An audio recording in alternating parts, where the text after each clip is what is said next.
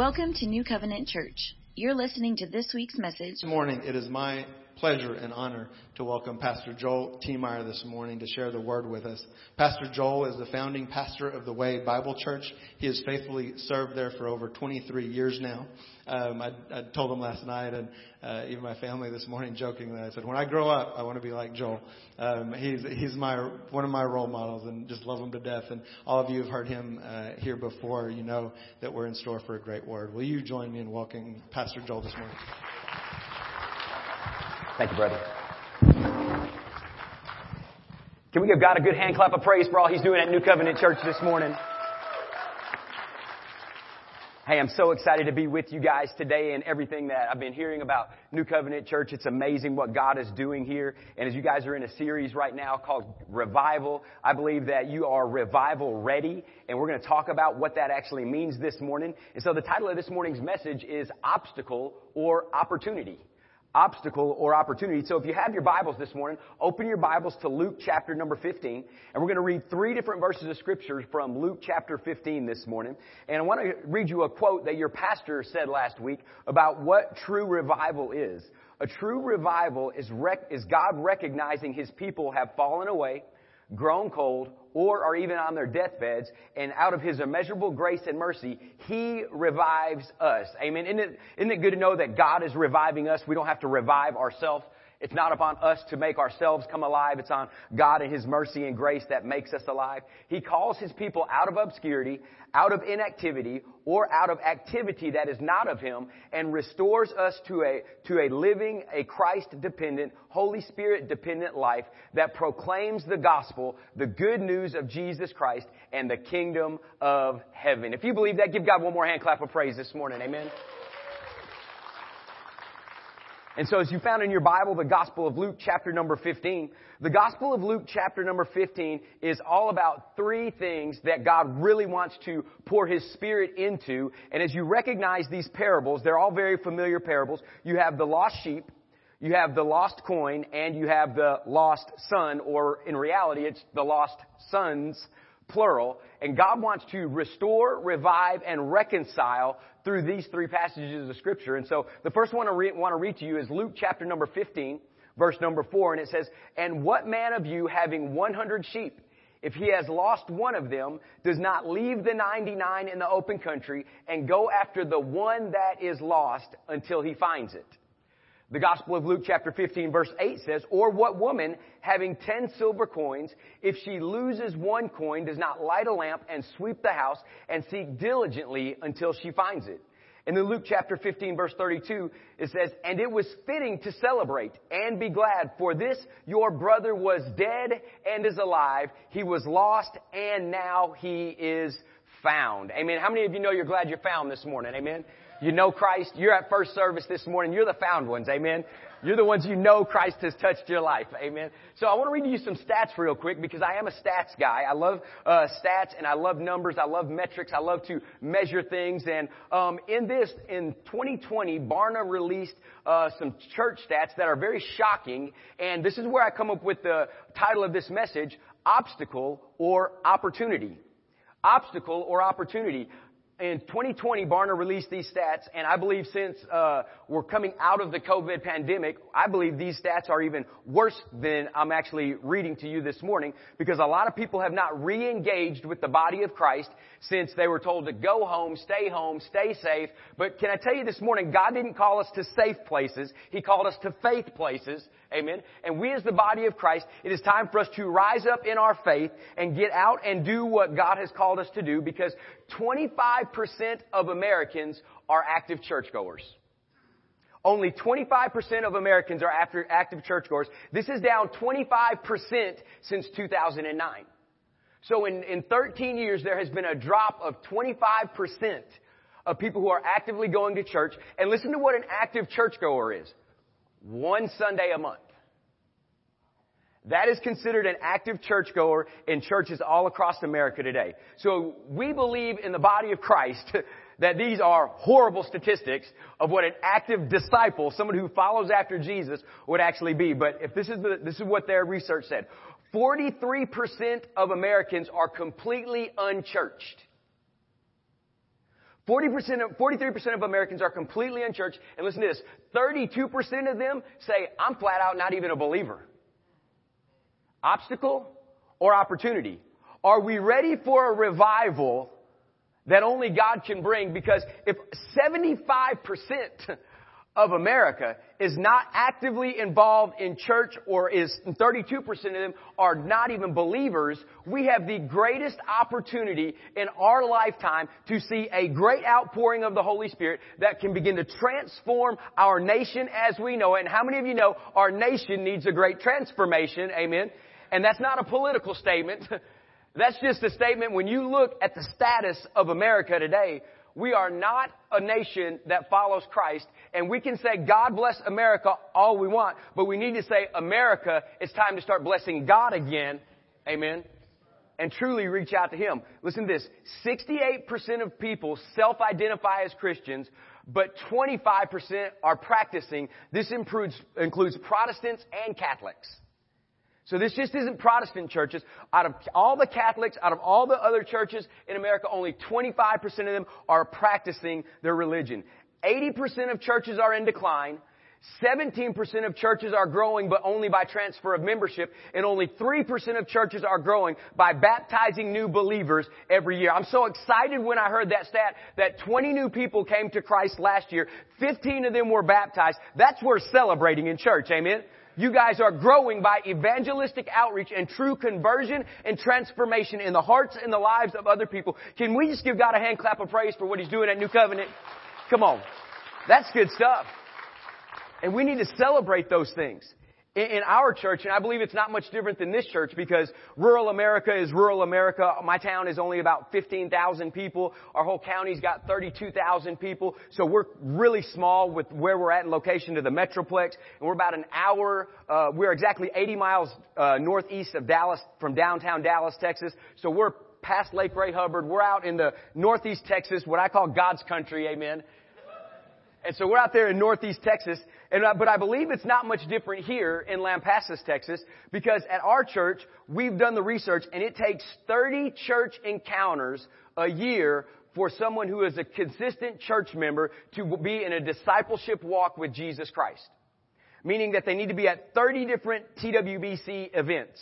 And that brings us to an average of our attendance is 2.1 to 2.4 times a month. And listen, the larger your church gets, the average of frequency of people attending church decreases, okay? And so we got to realize that. That's why it's such a big importance to put an initiative on discipleship now as you're starting to see this growth. As you guys, what percentage in 6 months did you go? 21% in 6 months. So you guys are experiencing a God kind of growth. But if we don't implement discipleship practices into it now, we're going to find ourselves as the average church where they're just showing up one Sunday a month. And so we've done the research, and 48% of our city, Sulphur Springs, claims to have no church home, or they haven't been in church in 6 months or longer, or have no affiliation to God. So almost 50% of our city doesn't even go to church. And the funny thing is, all the churches seem to be fighting over the same church members. When we have 50% of our city who, let's go get them. Let's run after them. I guarantee you, when you drove to church this morning, only 1 out of every 4 houses was getting up and going to church. Because you can just drive down the road and see how many church cars are in church parking lots. So at these current trends, if it takes 30 encounters a year for somebody to know Christ, with these current trends, to win 50 people to Christ and get them involved in his discipleship walk with Christ will take 1,000 church encounters for 50 people to come into a discipleship walk with Jesus Christ. So it's got to have our work cut out for us to see God do something amazing. And so this model that we're in, this model is failing because we've done this as the body of Christ today. The model of church we've developed is we've developed a come to me model when Jesus gave us a go to them Great Commission. Right? We've developed a come to me model. Build a nicer building and people will come. We've built a theology on the movie Field of Dreams when Jesus said go into the fields themselves because there the harvest is ripe. Come on somebody, that's good. We got to shift the model.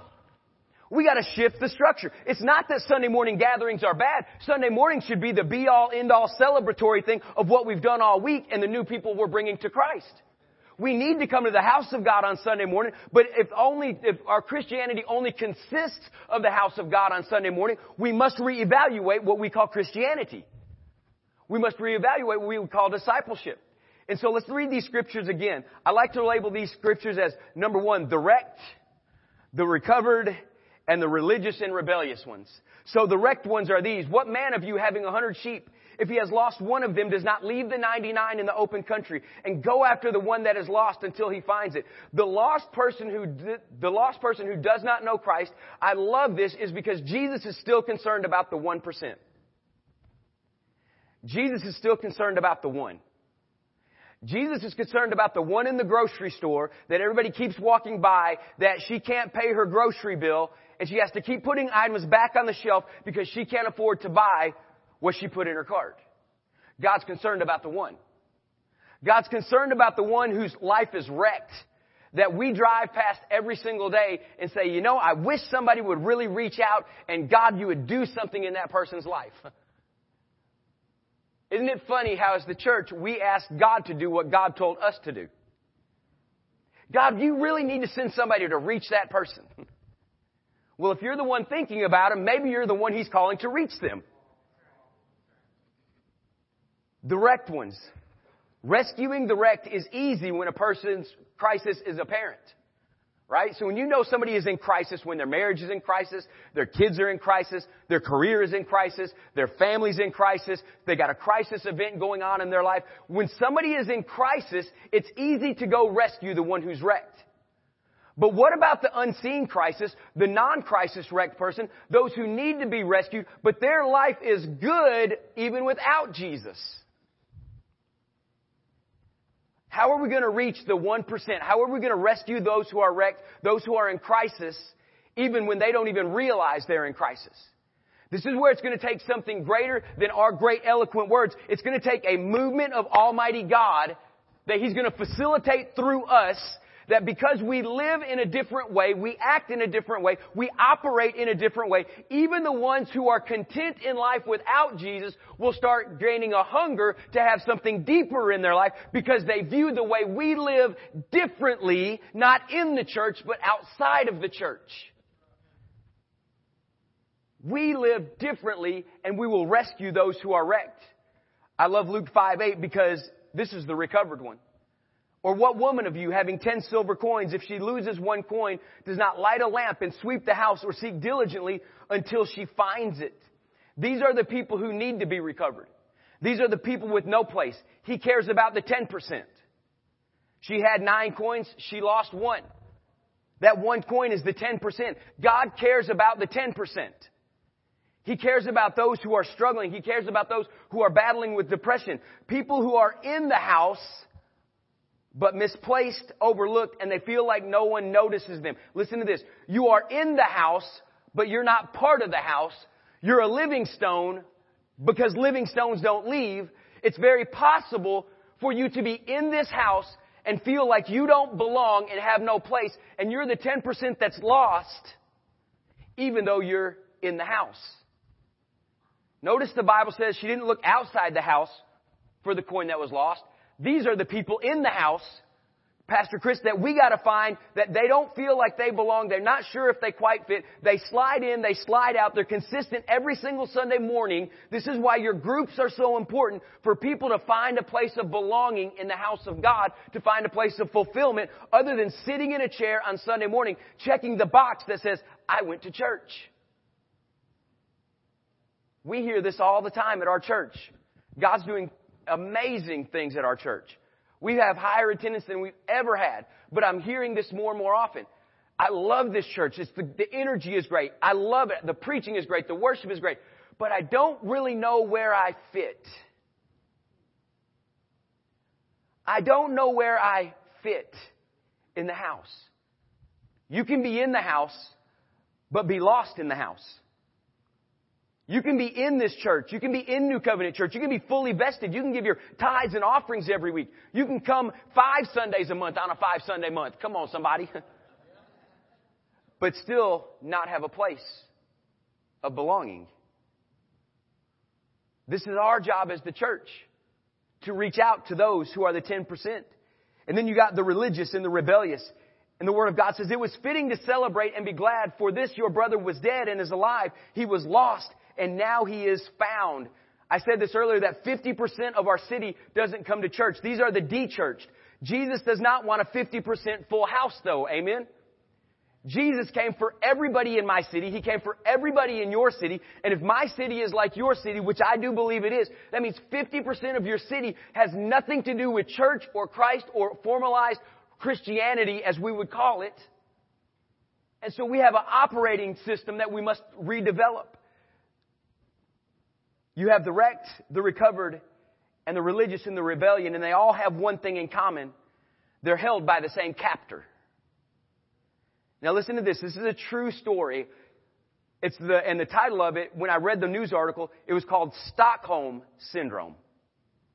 Stockholm Syndrome. There was a bank robbery in Stockholm, and literally what happened is the people who robbed the bank held everybody captive in the bank for a number of days, and the people who were holding the people captive started talking to the people who were in captivity, and they befriended them in such a way that the people in the bank started defending their captors because they fell in love with the captivity that was holding them captive. How many of us can look around, even in our own lives, and we have these things in our life that God is telling us to move past from, to quit, to repent of, to walk away from, but we love the captivity that will justify it rather than walking away from it. The 50% of the people who don't know Christ that are in your city, they've fallen in love with the captivity of complacency. They've fallen in love with the captivity of church hurt. They've fallen in love with the captivity of I go to church or I don't go to church and you go to church, and the only difference in our life is that you wake up on Sunday morning early and I don't. We have fallen in love with the captivity rather than falling in love with the Savior who can set the captive free. And I say all this to build up to this point in the message. So all that was my intro. I had to build a case for where we're going. Amen? And here's where we're going to go. The question is, as the church, why are we not winning? Why are we not achieving? Why are we not changing? Why are we not winning? And my question is this: could the answer be that many Christians believe in wishing rather than working? Could this be possible in the church? That we know that God is so almighty, that God can do anything, that God is still the God of miracles. He's still the God who divided the Red Sea. He's still the God who brought the people through the River Jordan. He's still the God who sent His Son Jesus Christ. He's still the God who turned a Saul to a Paul. Is it so possible that we believe in the supernatural moving power of Almighty God that we've started believing in wishing rather than working? Because James said this: you have faith, great. But faith without corresponding works is... So we can have all the faith in the world, but if it's dead faith and not faith that'll go to work, could we possibly believe that we believe more in wishing rather than working? How many of y'all ever said this? I wish my kids were better.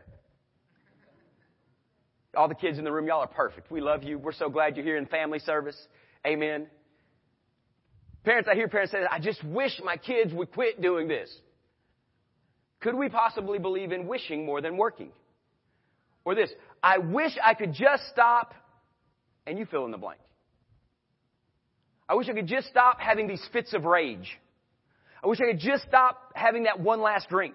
I wish I could just stop putting those cigarettes down. I wish I could just stop dealing with this depression. I wish I could just stop, fill in the blank.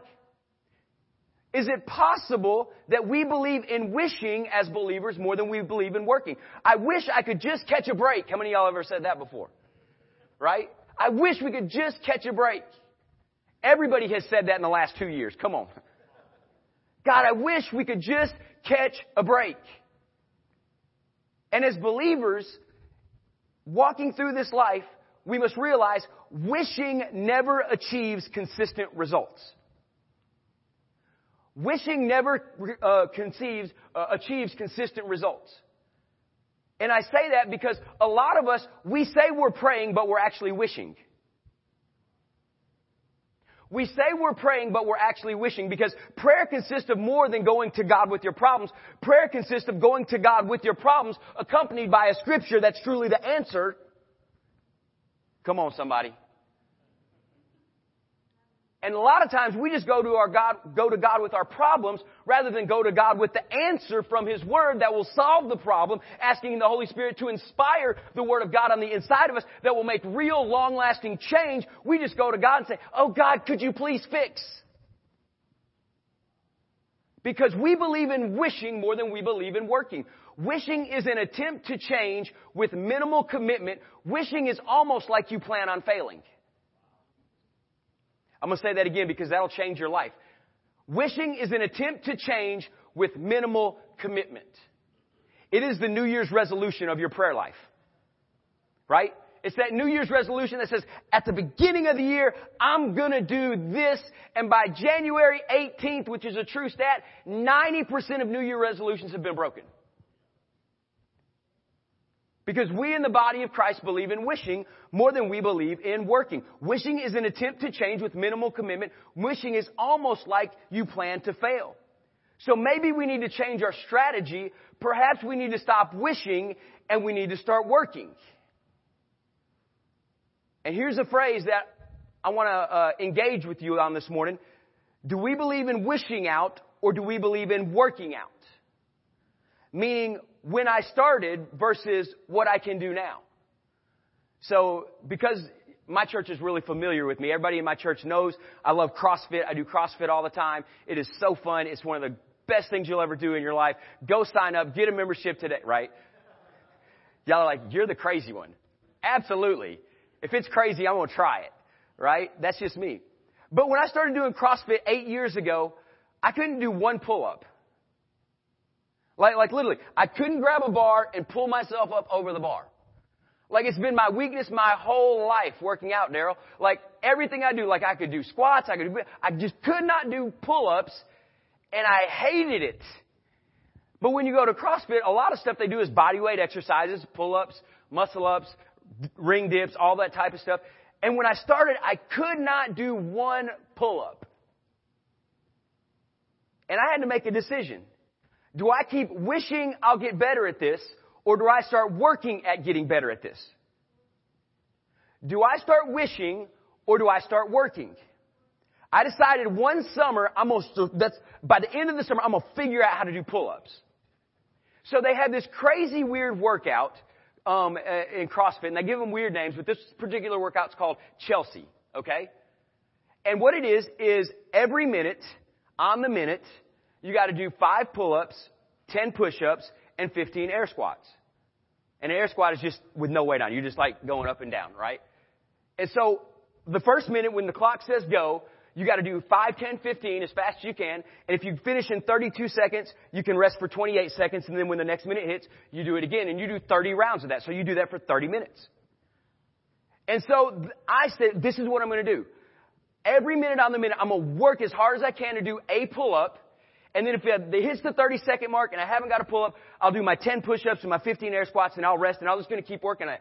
First week, I did that 30 minutes, didn't get one pull-up. Second week, I did it 3 days a week for the first week, 3 days a week for the second week, didn't get one pull-up. 3 days a week for the third week, still did not get a pull-up. I'm going into the 4th week mad, frustrated, I'm angry, I'm fixing to say this isn't worth it, and I did the first day, I did the second day, and the third day I did it, the 4th week of practicing it, I got my first pull-up. And I was ecstatic. Like, y'all say what you want to, man, I was pumped that day. Like, you would have thought I just won the CrossFit Games, like I was on the podium, like I loved it. But here's the thing about that workout. It took me 4 weeks to get one. But then what you don't realize is once you get one, how much easier it is to exponentially increase. So in 3 months, I practiced it all summer. By the last week of summer, I was able to do that workout 3 times in a week. I was able to do 5 pull-ups, 10 push-ups, 15 air squats, every minute on the minute, and I would average doing it in 28 seconds. I would rest for 32 seconds, and I did that 3 times in a week and crushed that whole workout at the end of the summer. Why do I say that? Because some of you guys in the room are sitting here wishing God would use you mightily for His kingdom. And God says, I just need you to start doing something. Like, I just need you to come up to Pastor Chris and say, put me in, coach, I'm ready to play. Like, what do you need? I know I'm not gifted with kids, but if you got an opening, I'm going to try. Because I'm tired of wishing God would use me. So I'm just going to start working wherever you need God to use me.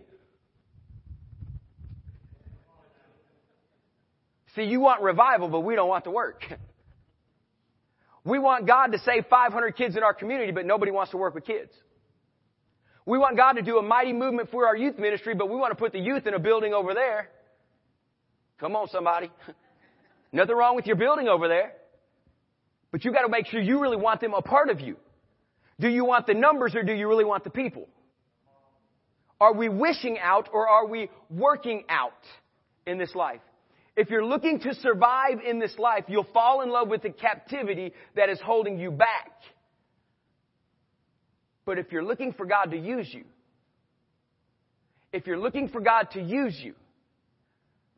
you got to start working out rather than wishing out. We have to stop asking God to do what God has asked us to do.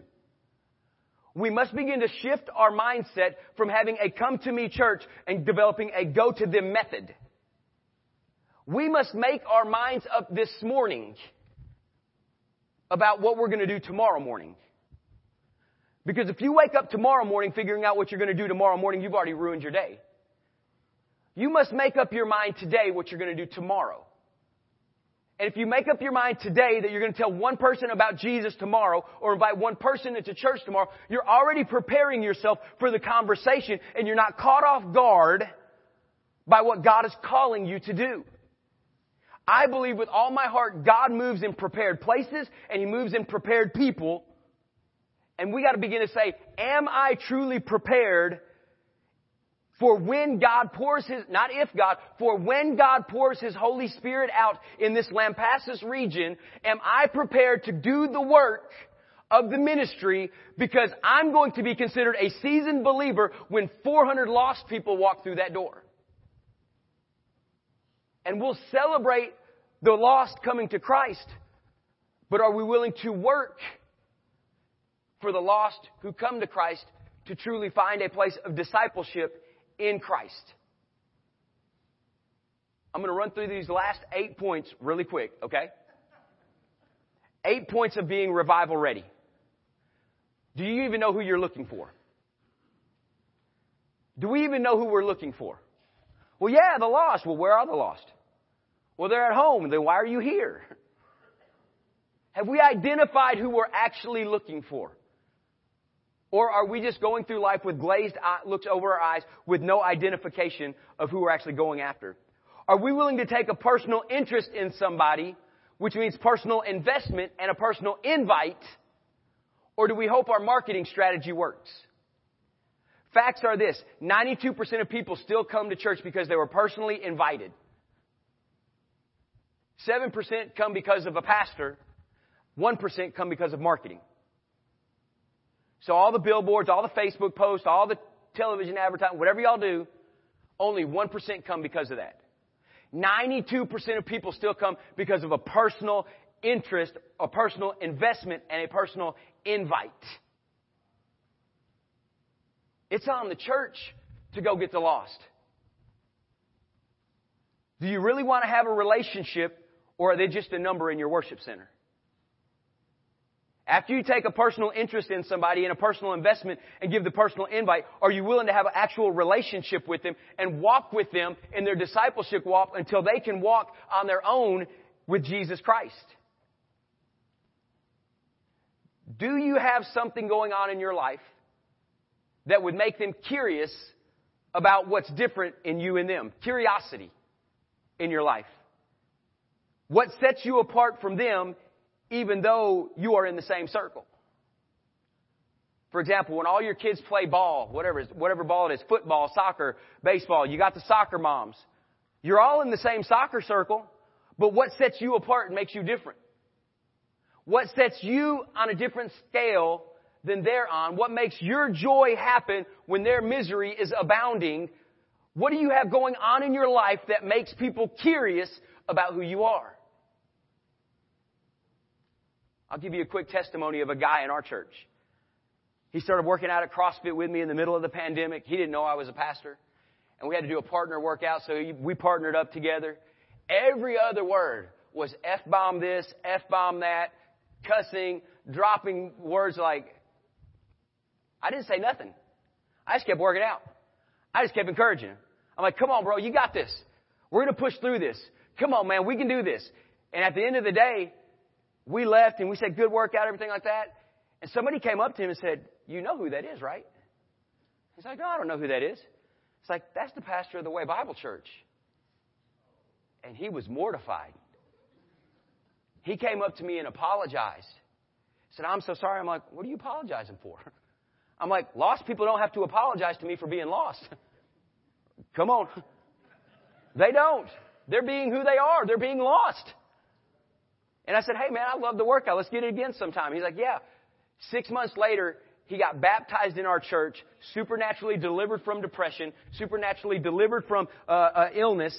And then his family came to know Christ. His wife got born again. And then his oldest 2 kids got born again. And now their youngest daughter, who's 3, is actively involved in our kids department, all because the curiosity got to him. How can he act like that and I act like that? What's different in his life than is mine? How are you living differently to develop curiosity? The next one is this. Invite them to connect to something more. When you invite them here, don't just connect them to you. Connect them to 5 other people. Connect them to something more. The next one is this. Number 5 is have them encounter Jesus. That guy didn't know it, but he encountered Jesus that day. He didn't encounter Joel. He encountered Jesus because it was something different than the norm. Provide for them an opportunity to begin being more. Help them be more. Help them take the next step. Walk with them. Give them the opportunity to be more. And the last one is this. You just got to make the decision, I'm going to go. I'm going to go. This week I'm going to go and do something out of my normal that will impact somebody else with the gospel of Jesus Christ. Maybe it's leaving somebody a note on their desk that says, hey, I'm just praying for you today.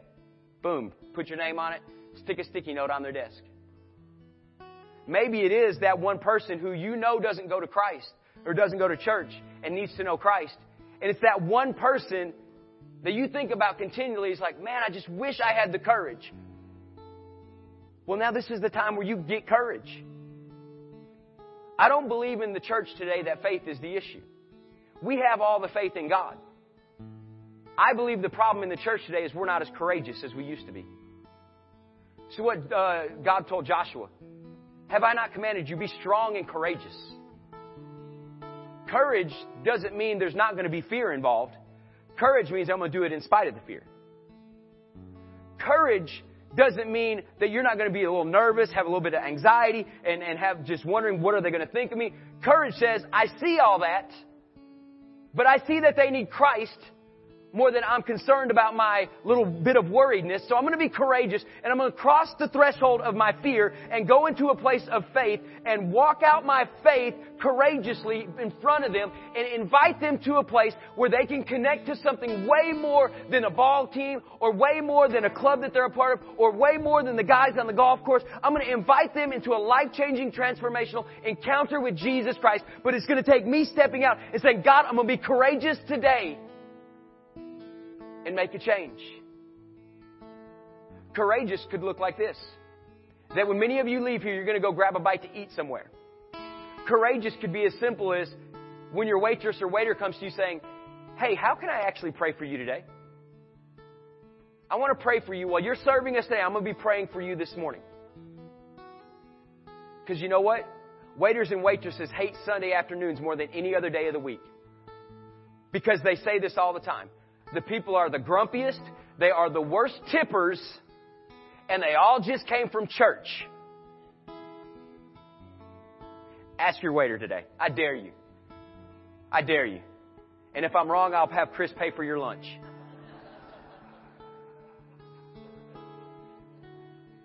I'm going to close with this. But here's the one thing I want to leave you with. I believe God is ready to pour His Spirit out on New Covenant Church like never before. Pastor Chris, I believe that there is a harvest in Lampasas that God has specifically called you guys to go get. But your church needs to embrace a spirit that's courageous. A spirit that says, I'm not ashamed. A spirit that says, I love New Covenant Church and what God is doing there, and you need to be a part of it. Unashamedly. Unashamedly. But it's going to take courage. Because we've built a system, and we are a product of this system of let's build a nice building, let's get great singers, let's preach a great message, and I wish that they'll show up. I wish that they would show up. Or we can flip the script today. That this is a Sunday morning time of celebration. And I want them to do more than me wish that they would show up. I'm going to go get them and show them that they belong. I'm going to go get them and show them what Jesus is all about. If we're going to be truly revival ready, if we're believing for God to pour out His Spirit once again like never before, God's not going to pour His Spirit out and His Spirit go get all the people.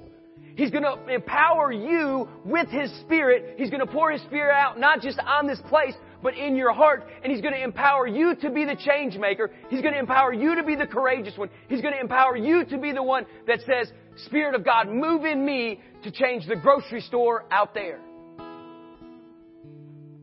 Are we willing to be courageous? I'm going to ask everybody to stand this morning. I'm not going to ask you to step out and come to the front. I'm not going to ask you to do something crazy. But I am going to ask you this. If you would like for God to make you courageous. Okay, now it's a loaded question because yes, I want to be courageous, but when the opportunity to express that courage comes, you got to do it. Right? So it's twofold. You can't say I want to be courageous and never go be courageous. If you're going to want to be courageous, it means you're going to commit to overcoming whatever's holding you back for the sake of the person who needs to come to know Christ. And I'd like everybody to close your eyes this morning because I want this to be personal between you and God. And there's two questions I'm going to ask you here. Number one is this. If you want God to empower you with courage so you can actually walk out your faith, hold your hand up real high. God, I want to be courageous. I want to walk out my faith with courage. Everybody, if your hand's held high, just keep it up there just for a second. Pray this with me. Heavenly Father. Oh, come on. You don't want to be courageous if you ain't going to pray with me. Everybody pray with me if your hand's up. Heavenly Father, today, I ask that you make me courageous. Give me opportunities to go into my city and see the harvest that you're seeing. God, give me opportunities to be courageous. Give me the boldness to step across my fear into a place of faith and tell somebody about Jesus. God, put one person in my life this week that I can bring to church with me next week. Help me be courageous. In Jesus' name. You can put your hand down, but keep your eyes closed just for a minute. Now here's the next question. Pray this with me. Heavenly Father, give me a name of somebody who I need to talk to this week about Jesus. And whatever name He's given you right now, I'm going to dare you to write it down. The Word of God says, write the vision down, make it plain. Write that person's name down And I'm going to ask you to put it in your car or on your mirror when you're getting ready in the morning, and just begin to pray for that person in your opportunity this week. Some of you think when I say opportunity, you think God's going to bring them across your path. It may not happen like that. Maybe you're supposed to intentionally go cross their path. Because God told us to go to them. And we're still asking God to bring them to us, even outside the church. God, if they cross my path, what the heck? Maybe you're supposed to go across their path. Maybe we're supposed to be the ones who go and engage rather than wait to be engaged. I'm praying for your boldness this week. I'm praying for your courageousness this week. I'm praying for that one who God has laid on your heart this morning that says, this is who I'm called to reach. The harvest is plentiful. The workers are few. God, empower us to be workers in your kingdom. Because we are revival ready. We don't see it as an obstacle this morning, God.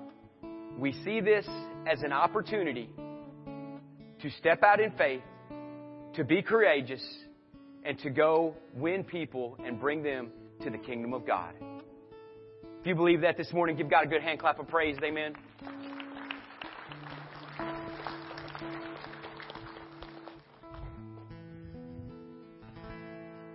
Years ago today, our lives were drastically changed. This is September 11th. Those of you who didn't look at the calendar this morning, 21, it's a long time ago. That day, the way we communicated, the way we traveled, the way we lived our lives, the way we spent time with one another got changed drastically. Today, I want that to be a day of change as well, but not in restriction, but in freedom. Not that we would be walking in fear, but we would walk with boldness, like Joel just said. Change your life in the way you interact with the people around you. Let God be your God. Don't let another tragedy affect us to the point that we lose freedom. Where the Spirit of God is, there is freedom. Amen. If you're new to the area, if you're new to Covenant, but more importantly, if you're new to Lampasas, we have voter registration cards outside on a table on your way out. It has all the information on it that you need to get registered as a voter. It even has the little lines on it so you can just fold up, put it in the mailbox, and it's free to mail. Be a part of the community. If you haven't done that, if you're new here and you think, haven't done it, you got a couple weeks left to be registered so that you will be able to vote in our midterm elections that are coming right up in just a few weeks. Look at the new Church Center app that we have. A lot of things happening this week. We have our brand new New Testament 101. If you're new to the Bible, new to New Covenant, you want to learn a little bit more, it's an easy class to start off with. That's on Wednesday night. So look there. Also, if you're new to New Covenant and you want a chance to connect with us, October 2nd, we're going to have the first of 4 connection classes in person in the fellowship hall. And it's going to be during the second service. So during the 10:30 service, October 2nd through the 23rd, an in-person connection class. Don't forget, if you want to meet Pastor Chris, he's gone. He's outside. Go outside these doors, turn to the left, go over and talk to him. Father God, thank you for this morning. Thank you for your inspired word. And Lord, thank you for the boldness to walk out the truth that you've put in our hearts and the community around us. In Jesus' name we pray. Amen. Thank you all. Have a great week.